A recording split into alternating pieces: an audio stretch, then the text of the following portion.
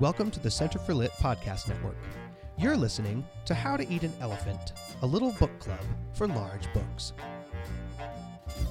Have you ever cast your eyes across a shelf full of classics and been driven screaming from the room by 500-page monsters with thick spines and important names? Then this is the show for you. We're here to take on these scary books together, because how do you eat an elephant? One bite at a time.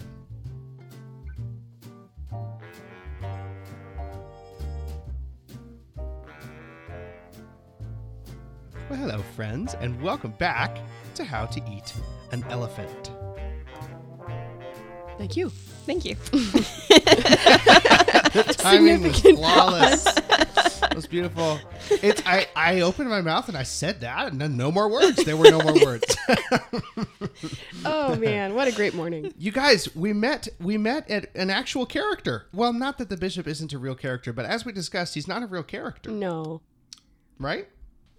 Well, Emily was just saying before we started that she was kicking herself because we actually meet one of our main characters about 54 pages in, right? But I've never made it this far myself. I always quit. Because you're too bored by the bishop. Well, yes, I just didn't understand the significance of the Monseigneur Bienvenue guy, and I just kept quitting. And now I feel silly about that. I know that I have made it farther. I just am really confused about myself in the past because I remember the Petit Gervais section, and for some reason I didn't know that I was also reading about Jean Valjean. I don't know what was going on the first time I tried to read this book. You know, Oh, go ahead. I have a guess. Well, I was just going to say, I know that I tried to read it the summer after I got married, and I think that my brain just must have been complete mush. I also think that reading in the I'm not going to context say anything. that we all are is unique. We're reading with an eye to talking about it with someone. And so there's an engagement. You're participating in a conversation as we're reading right now in a way that when I was reading by myself and no one was ever going to ask me about this, I wasn't paying. I hate to admit I wasn't paying attention. Maybe that is revelatory. So we met a real person, by which, of course, we mean Jean Valjean. The principal character has entered the scene finally. Yeah, dude. And we don't necessarily mean to say the bishop is not a real person, but as we discussed last week, he's not a real person, right? He's an exaggerated symbol of goodness and charity that provides contrast for the terrible conditions of the working poor, etc. I don't know. I just think that this is a romantic work, and I'm starting to see it all over the place. And I think that maybe all of our characters are going to partake of that caricaturization, like as opposed to characterization. I mean, with CA caricature, right? Yeah. Like a overdrawing. Yeah, I have on page 101, but I think it's significant everywhere. In our version on page 101, I have written at the top, his descriptions are explicit rather than subtle. They're well drawn and beautiful, no kidding. but he goes all the way explaining what he means by the significance of each symbol, which I think here at the outset feels a little laborious, but I think that maybe... Or pat. Well, maybe, but I think that is part of the romantic genre, and you have to give your heart to it, and it's going to be beautiful, and it's going to grow on you over the course of this long novel. But right now, like coming to it fresh, not having read a romantic work in a while, it does feel a little bit to me like these are broad strokes and caricatures rather than characters, and that he's not trusting me as a reader to imply some things. I don't know. I found that equal parts lovely and a little bit ponderous this time. What did you guys think? Yeah, I kind of agree with you. I mean, there's a moment in our section where Jean Valjean has taken the silver and run away, and Madame Magloire comes out of the house to the bishop, frantic because the basket containing the silver is gone, which of course means she's frantic because the silver is gone. Right. And she says, "Where's the basket? Where's the basket?" And he goes, "Oh, here it is," and hands her the empty basket, which has been tossed in the garden. It's almost like he's a 9th grader or an 8th grader that is sort of pig-headedly refusing to get the point, even though he knows what the point is, right? And it's supposed to be this radical selflessness, like the silver really truly doesn't matter to him down in his guts. but all we normal humans reading the work look at it and go, oh, okay. Are you you're laying it trying on to be pretty thick, obtuse? don't you think? Yeah. Well, and I want to hasten to say that I don't mean it in a negative sense only, that it is a little bit on the nose, if you will. But like Right. there's that scene where Jean Valjean, and I hope we talk about this thematically because it's lovely, but where he's standing over the sleeping curé or the sleeping Monseigneur. And and Hugo says something like, there are moments when the natural world forces us to see something true. And the clouds broke and the moonlight shafted down Shaft of onto moonlight. Monseigneur's face. And you have the villain and you have the good guy, and the good guy is literally glowing from without and from within. And this means holiness, and Right. I understand. I do. But Yeah. also it was explicit, like he went ahead and told us every part that should be significant, made the natural world serve his ends, but then also wanted to explain how it was doing that, rather than like in a Shakespeare play, there's not explanation of the natural world bearing up the thematic significance. It is, and there's note of what's happening in the natural world, but there's not also authorial interpretation on top of it. Does that make sense? Right. There's a little bit of a That show does make don't sense, tell yeah. kind of scenario. But and Emily, it sounds to me like this really plays nicely with your comment about caricatures, because I think he's doing that in the way he sets up his characters too. Right? That he's there's a word that eludes me. He is so when you're playing a sport, you can telegraph your next move, right? There are habits of body that let your opponent know what you're about to do and respond to it ahead of time. And I think that he's doing that as an author. Yeah, I see that. I see that for sure. It doesn't bother me, though. I mean, there were moments in our reading selection for today that I thought were really moving. Oh, And yeah. and he isn't. There's a difference, I think, between an author doing that when his project is also kind of pat and his message is a little trite. This doesn't feel like that at all. Yeah, I guess that's what I'm thinking, is that there's Hemingway, who is very sparse. That would probably be the opposite end of the literary spectrum, Oh, yeah, I think so. who tells us directly what he's going to say, but never explains, and so you're left to imply.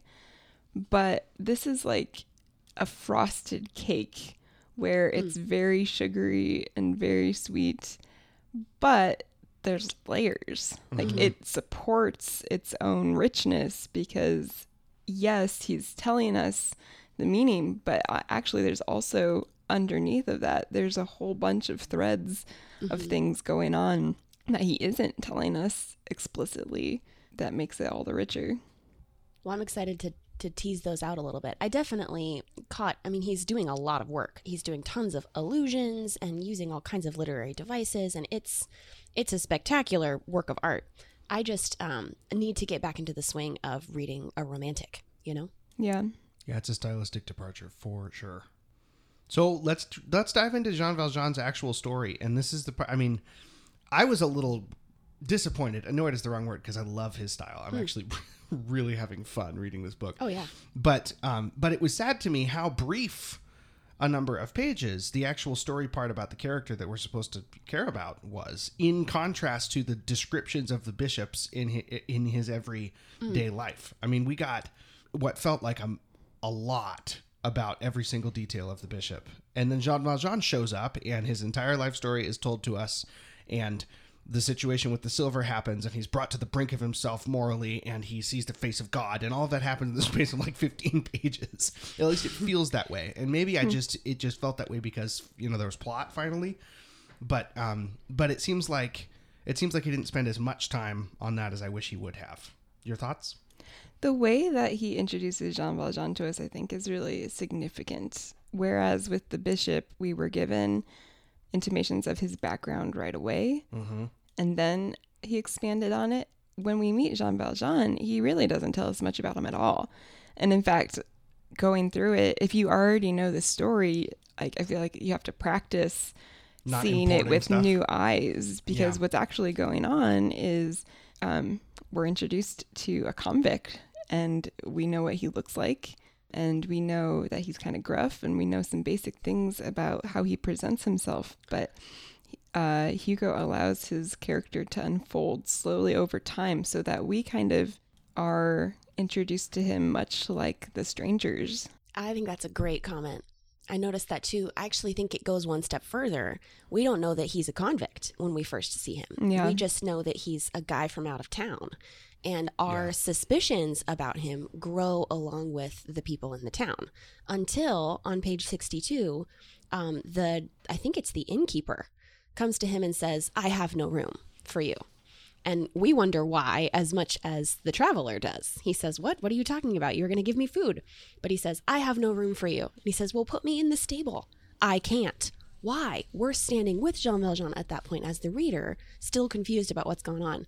Until the bottom of the page, the innkeeper says, "Stop, enough of this. Shall I tell you your name? Your name is Jean Valjean. Now shall I tell you who you are?"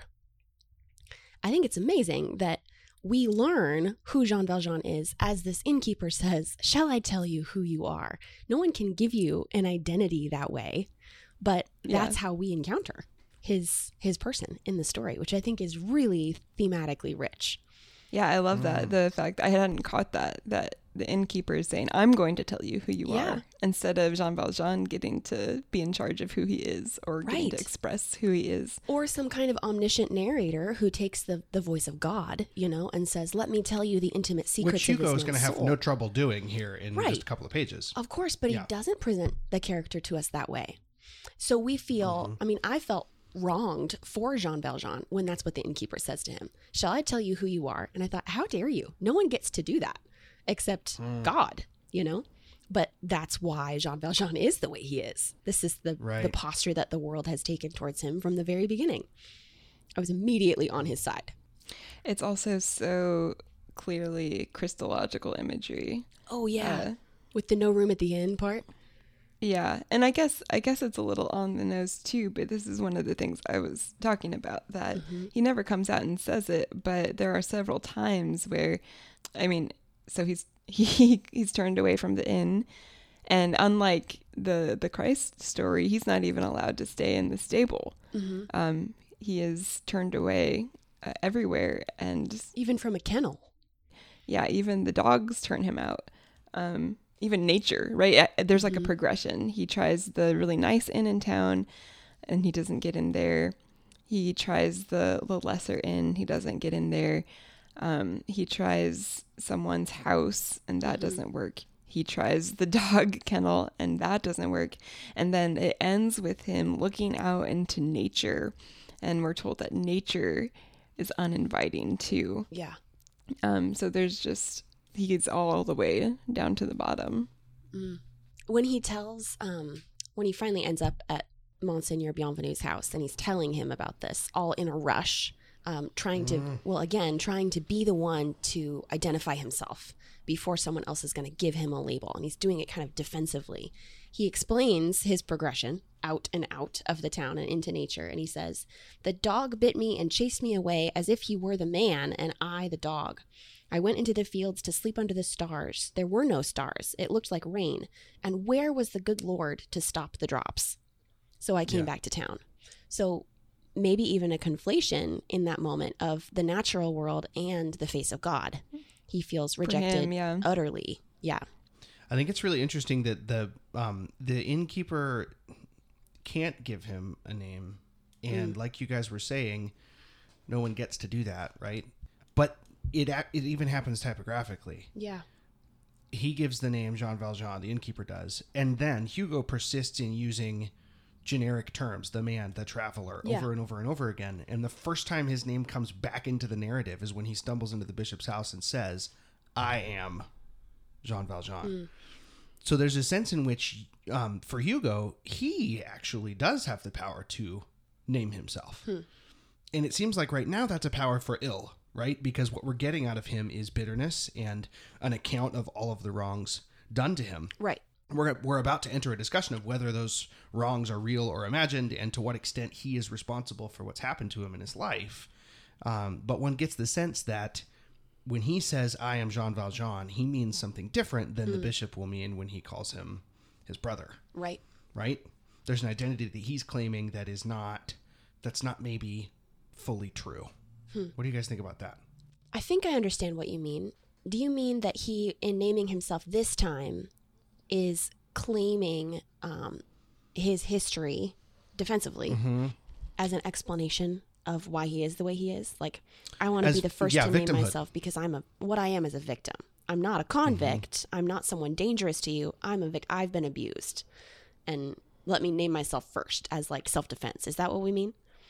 Yeah, a little bit. And then also it's an accusation of the bishop implicitly, right? This is how everyone treats me, so it's how you'll treat me too. So let me give you the salient details. Let me give you the things that will allow you to go ahead and reject me. Oh, yeah. Because I know that's what you're going to do, right? This textbook arm's length defensiveness from someone who's been victimized. And that is, on the one hand, the first time his name comes back into the text in his own mouth. And so the things he says about himself matter to us as readers, right? Yeah. We should be paying attention when an author gives their main character the right to speak for themselves.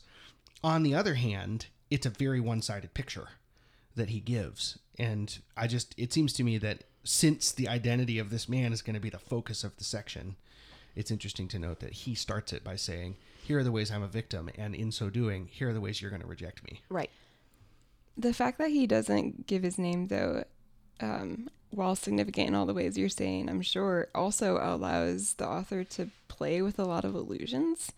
Not only, Christ, the Christmas story, but also this is the man, right? Like, this is...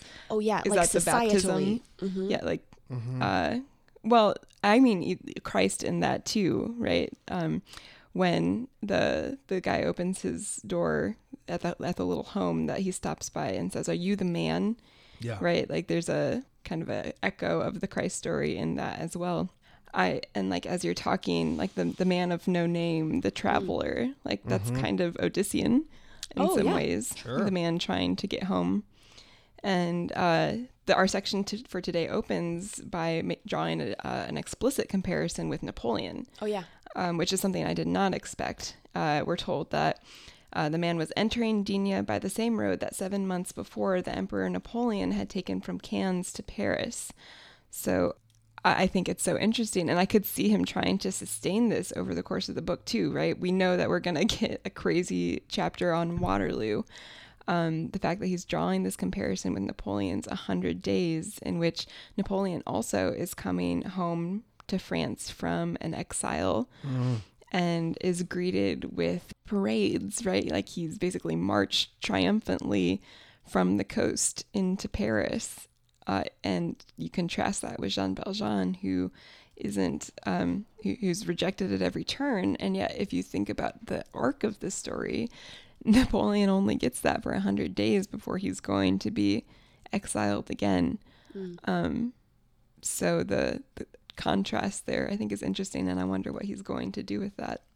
I dig that a lot. I do too. I was thinking as you were talking, and maybe this takes it in another direction, but when you said he lacks a name, he is the man, it reminded me of that big chapter of the image of a drowning man left behind by his ship, and how the man is supposed to represent the plight of the poor. Humanity. Yeah, the plight of the downtrodden humanity left behind by the ship of society that should be responsible for it, Right. I don't know. I think he's definitely supposed to be an everyman, Right, yeah. Even in his name, Jean Valjean, it's a Jean, like very common French name, and then Valjean, aren't we told that his paternal name it just means like... Behold, Jean. Voila, Jean. Jean, voila, Jean. Yes, It is I, Jean. That's funny. So I can hear us moving into the description of the society, and really the question that what I would use to sum up the section is, to what extent is Jean Valjean responsible for his life and for what's happened to him, and to what extent is this unjust societal structure and the human law responsible? And I want to have that conversation, but that would be skipping over what I found to be one of the most important moments in this whole section, which is as they're sitting to dinner, the way that Baptistine records it in what Hugo calls a naive letter, right? She records the conversation between the bishop and Jean Valjean in naive detail. And one of the things that the curé says I'm just going to read this to you and see what you guys think. What page? The man paid no attention to anyone. He ate, this is page 78. He ate with the voracity of a starving man. After supper, however, he said, Monsieur Curé, all this is too good for me, but I must say that the wagon drivers who wouldn't let me eat with them live better than you do. Between you and me, the remark shocked me just a bit. This is Baptistine speaking, right? My brother answered, but they get more tired than I do. No, replied this man, they just have more money. You're poor, I can see. Perhaps you're not even a curé. Are you only a curé? Ah, if God is just, you deserve to be a curé. God is more than just, Oh, yeah. said my brother. Oh, I got chills. Whew! That's a line. I wrote it in all caps at the very top of the page. God is more than just. What on earth does that mean? Discuss. Oh, man. That's Well, beautiful.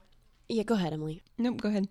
Well, I just I think was literally just saying it's beautiful. it is. It's really beautiful. And I think it is, it's leading us in the direction that he wants to go for the rest of this book, which is a conversation about justice, a fixation with justice being destructive. Not that justice is not important as a virtue in and of itself, but the fixation with the law destroying a life, not just from the outside, but from the inside of a man. I think Jean Valjean is obsessed with the law and has identified himself as either a failure or a success based only on his own qualifications. And His relationship to justice. yeah, his relationship to justice, whether he has been wronged, that's a conversation about justice. Whether he is truly deserving of the punishment that he's received, that's a conversation about consequence and justice and, retributive or otherwise. This is a conversation about justice. Even his ideas about God are twisted, but he says, I don't know if this is significant, but he says at one point, I don't understand men of religion. I don't understand men of the cloth because I was denied closeness. When they came to us as convicts, they were far away. We couldn't hear them. On page 75, he says, we couldn't see this man too well. He spoke to us, but he wasn't near enough. We didn't understand him. That's what a bishop is. So even if someone was going to come and explain that God is more than justice, I think Jean Valjean's answer would be, I couldn't possibly have known that. So you can't judge me based on that. Like, again, a fixation with, I am this way and I deserve to be because of justice. Because I don't know. Justice. Because justice. Yeah. So for the bishop to kick things off by making that simple, innocent, direct statement that for me just stands up out of the page and says, I'm the point here, right? God is more than just. Leads us into that section I was talking about a second ago, the discussion of Jean Valjean's responsibility and the responsibility of the law in the corrupt society. Leads us into that with this very personal note, because the rest of that conversation, there were a couple of different descriptions of the way he treats him over dinner that had to do with what is most compassionate, suggesting that the thing that is more than justice about God is his compassion, right? What's the best thing to do with a bruise? Not touch it at all. Yeah. Remember that description? Yes, I do. And there's a sense in which the curé was intent on treating Jean Valjean like any other person, refusing to acknowledge the things that Jean Valjean has made his identity, refusing to treat him in the terms that he has decided to treat the world with. Yeah, well, even what we were saying about names, he says, before you even told me, I knew your name.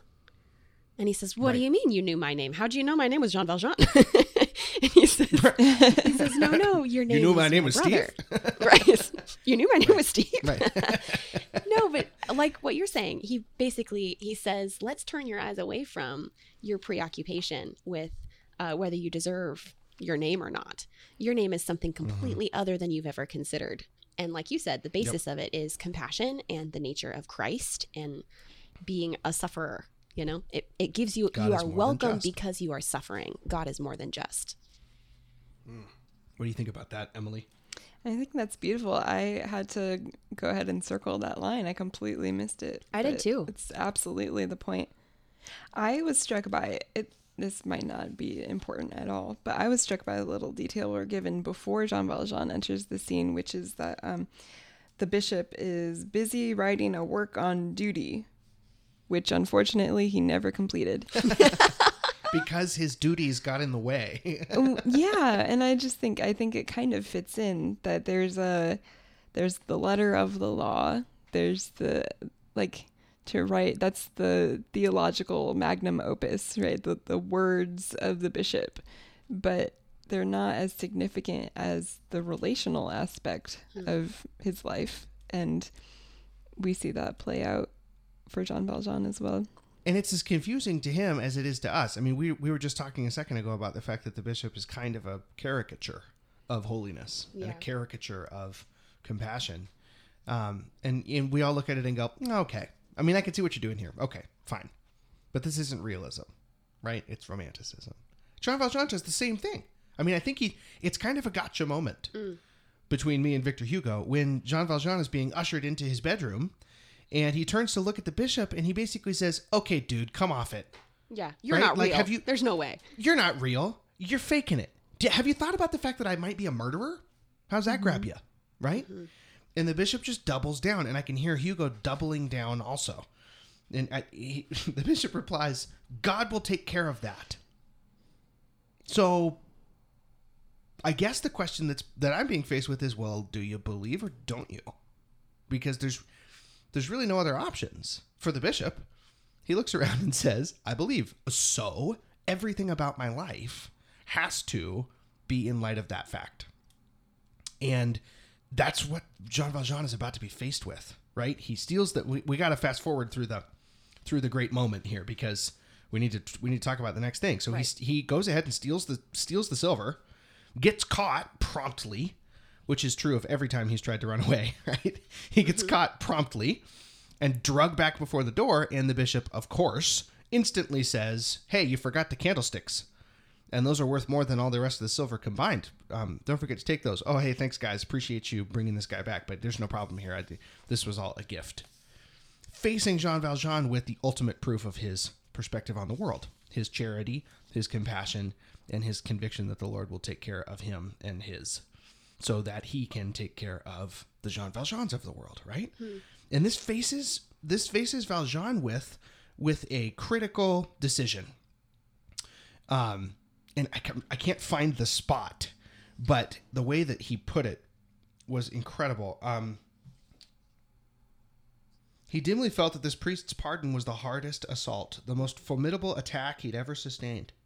That his hardness of heart would be complete if it resisted this kindness. That if he yielded, he would have to renounce the hatred with which the acts of other men had for so many years filled his soul, in which he found satisfaction.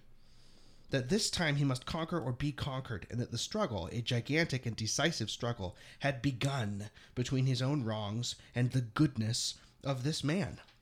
And then on the following page he says, if he were not the best of men, he would be the worst. That he must now, so to speak, climb higher than the bishop or fall lower than the convict. That if he wanted to become good, he must become an angel. That if he wanted to remain evil, he must become a monster. Man, there's just so much to unpack. This is the choice he's being faced with. Because also, that is justice at its heart. It's black and white. There is no middle ground. You are either good, all the way good, or you are bad, all the way bad. And he is being faced with that. But also, he's bad, all the way bad. What do we do now? You know? Well, it's so... That's how the section ends. That's how the section ends. He looks at I just think it's fascinating that we don't end our section with the curé saying, I've bought your soul and given it to God. Go now, live well.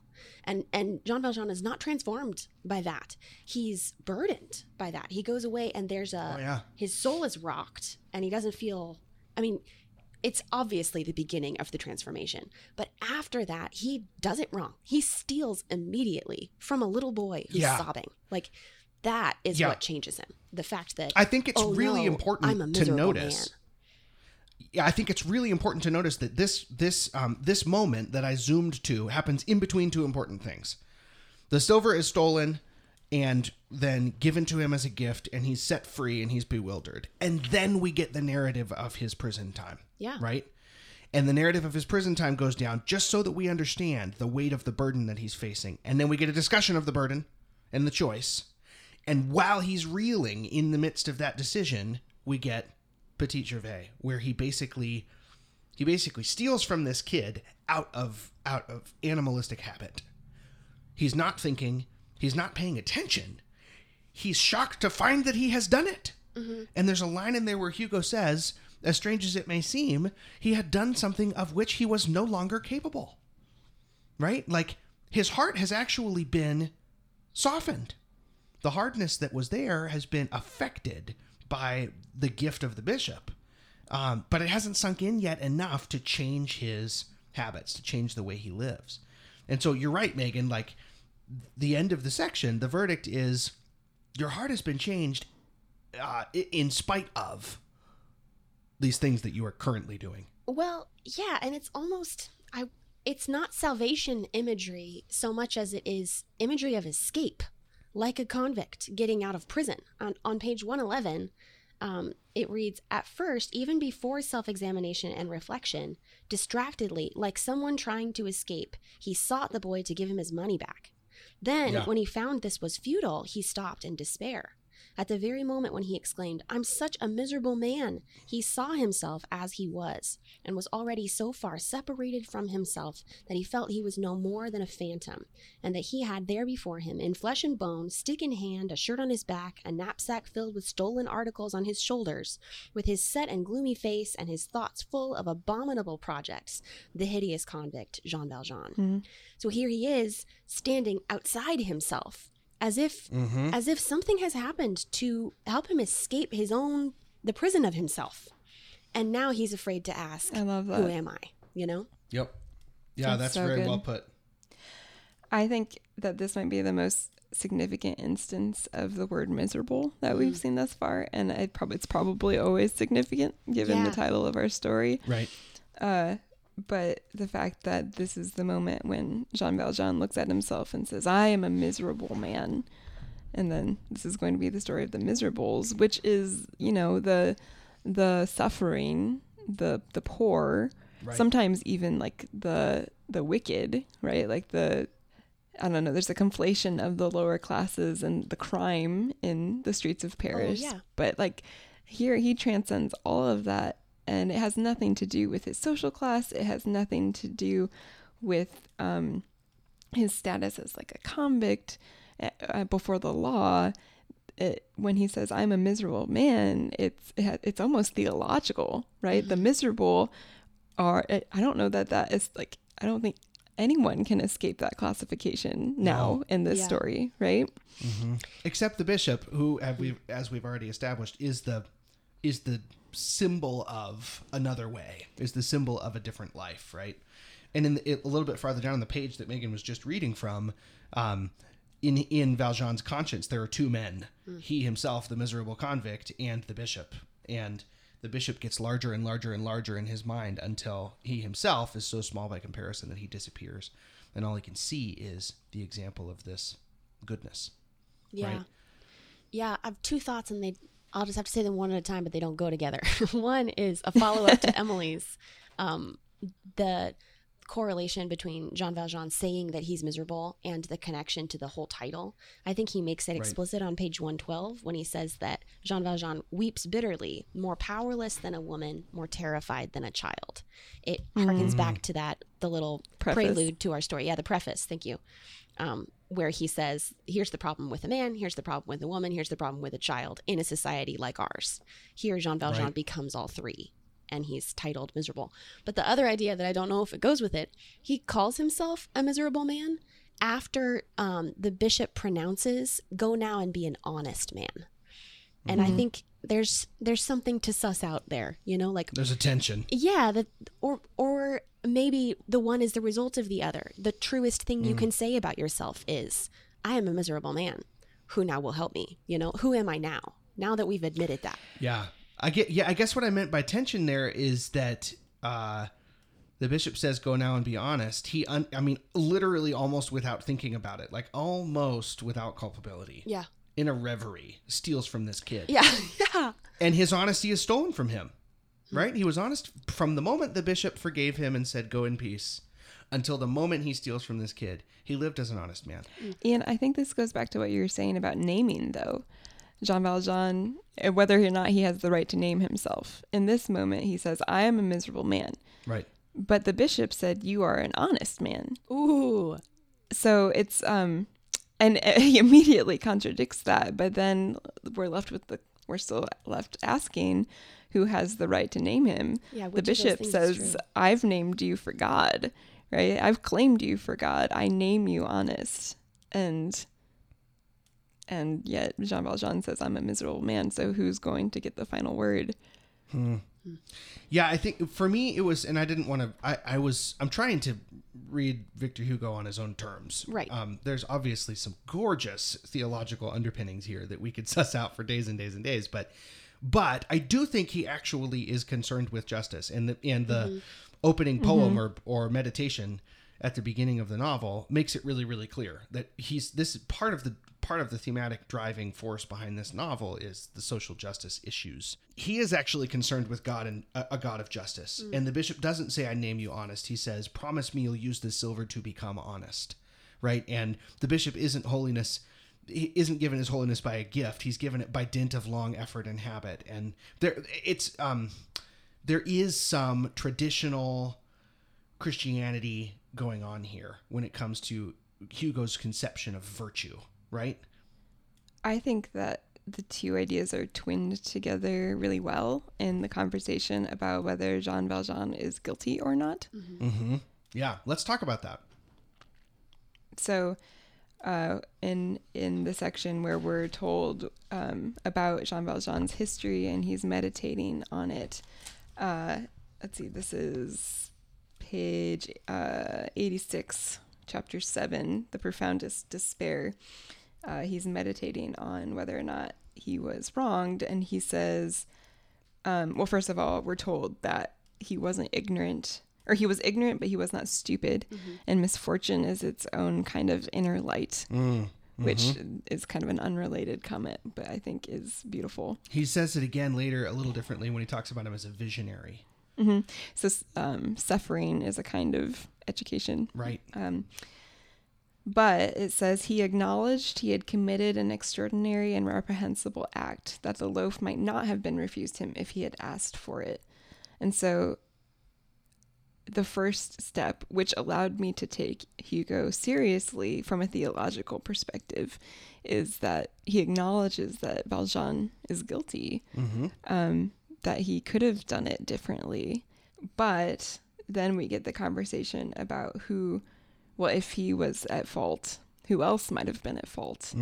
And we get society like pinning him between, he calls it unreasonable carelessness about the fact that he is an industrious man who can't find work. And what's the other word he says? Unreasonable carelessness and pitiless care. Yeah, that treats him with such cruelty proportional to his act. Yeah, careful. Yeah. In making sure he pays every cent and more. Yeah. Pitiless care, I thought this section was, well, this is probably what I'm just going to hew to over the course of this whole podcast. But the fact that it begins, we get to see all of this about Jean Valjean because he sets himself up as a judge of his own life. He says he set himself up as a tribunal. He began by haranguing himself. Yep. And then from there, he turns to society. Right. And it's really interesting to me that the last line of defense is turning to God. Himself gets a lot of paragraphs. Society gets lots of paragraphs. God gets a sentence. Did you notice that? Where is it? Where's the sentence? It should be 88 at the bottom. Yeah, 88. He sentences society to his hatred and makes it responsible for his fate. And then we get the line, sad to say, after having tried society, which had caused his misfortunes, he tried providence, which created society, and he condemned it as well. Oh, yeah. So he conflates God with society, right? God has allowed society, nature, right beforehand, it's been allowed to treat him so poorly. And he won't stop the raindrops. Yeah, the way that it's painted, I can see why he became this way. When he says a man never feels outraged unless in some respect he's fundamentally right, Jean Valjean felt outraged. I'm with him 100%. I would feel outraged about this. The scales are completely weighted against him. I'd be so angry with God. I would, Yeah, I think that's really true. It's so compelling from both sides of the issue. And the fact that it all makes sense to me now after getting through this first Jean Valjean section, the fact that he described the bishop in such minute detail all makes sense to me, because it's this profound contrast, two ways of looking at the world that I think are going to be at war with one another as we encounter a long list of, brace yourselves, people, very sad stories over the course of this novel. Brutally sad, heart-wrenching stories. And we're going to have these two options, right? We're going to, on the one hand, we could set ourselves up as tribunal and pass judgment on a God that would allow this. Mm-hmm. Or we could, as the bishop does, say, God will take care of that. This is what makes it so deep, as opposed to just a screed against the society. I mean, that's certainly going on. He certainly has social concerns, and they're at the forefront. But also, there are all the theological elements, and I think that he's not just asking if society is just, but he's asking if God is just. Yeah. Do we serve a just God who allows the world to suffer in this way? Is the law of God just? And I wonder, I mean, this is not a literary comment, but I wonder if the rain imagery is going to be significant, given the musical. We could probably surmise that it will. Okay, so... Oh, sorry. I'm sorry, Megan, go ahead. I have one more question, and this really is a question. I was reading along and sensed a tiny bit of Enlightenment thinking / maybe humanism going on here. On page 89, he says... That was my next question, Oh, so was well it really? done. Oh, sorry. Okay. Yes. No, it's great. He says, is there not in every human soul, was there not particularly in Jean Valjean's soul, a primitive spark, a divine element, incorruptible in this world and immortal in the next, which can be developed by goodness, kindled, lit up, and made to radiate, and which evil can never entirely extinguish? I just wonder if that is wrapped up in the conversation about the nature of God. Is he saying that divine spark in man is the image of God, which can never be completely erased, no matter how depraved a man becomes? Or is he saying that there's something, I don't know. I don't know how to finish my question. Yeah. I'll throw mine out. What do we do with the fact that on the one hand, we believe that men have immortal souls and that the image of God is present in man.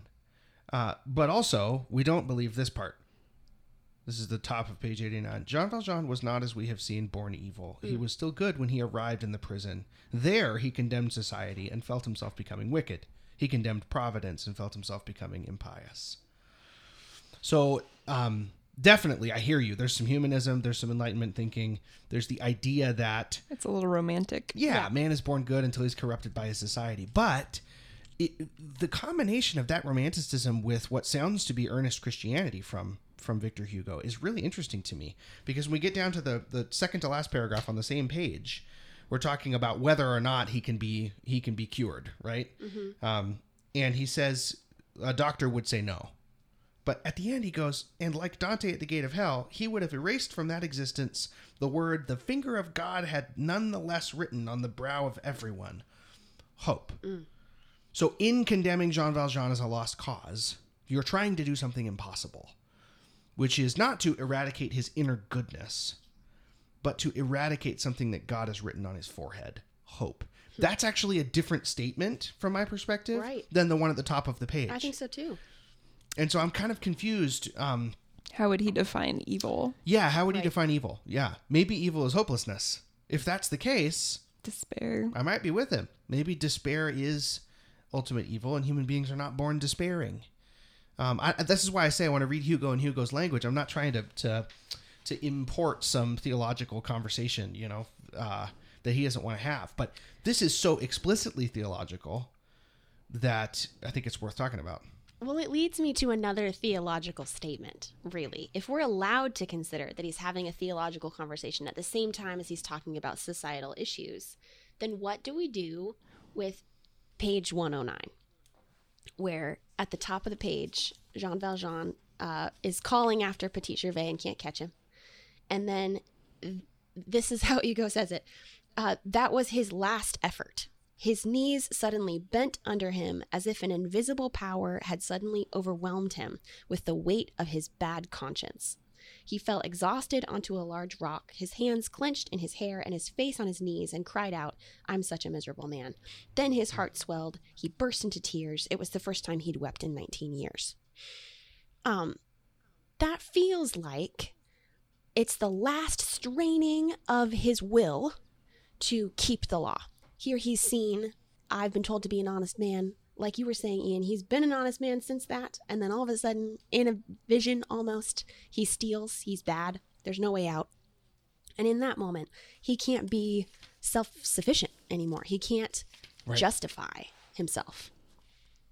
That seems to be the turning point moment. I don't know. I think there's some hope. That's right. And that leads up to the section that I read a second ago, right? The Titanic struggle that had begun and the options before him, which are to be an angel or to be a devil from the pit of hell. There's this justice that's injected back into the scenario for him. But I think it happens in the context of our character's walk, not necessarily from this bird's eye societal view that Hugo begins the novel with, right? This is how the question presents itself to Jean Valjean. And it should. Right? Like nothing that we could call conviction has happened yet. And here it is. He's now wrong, period.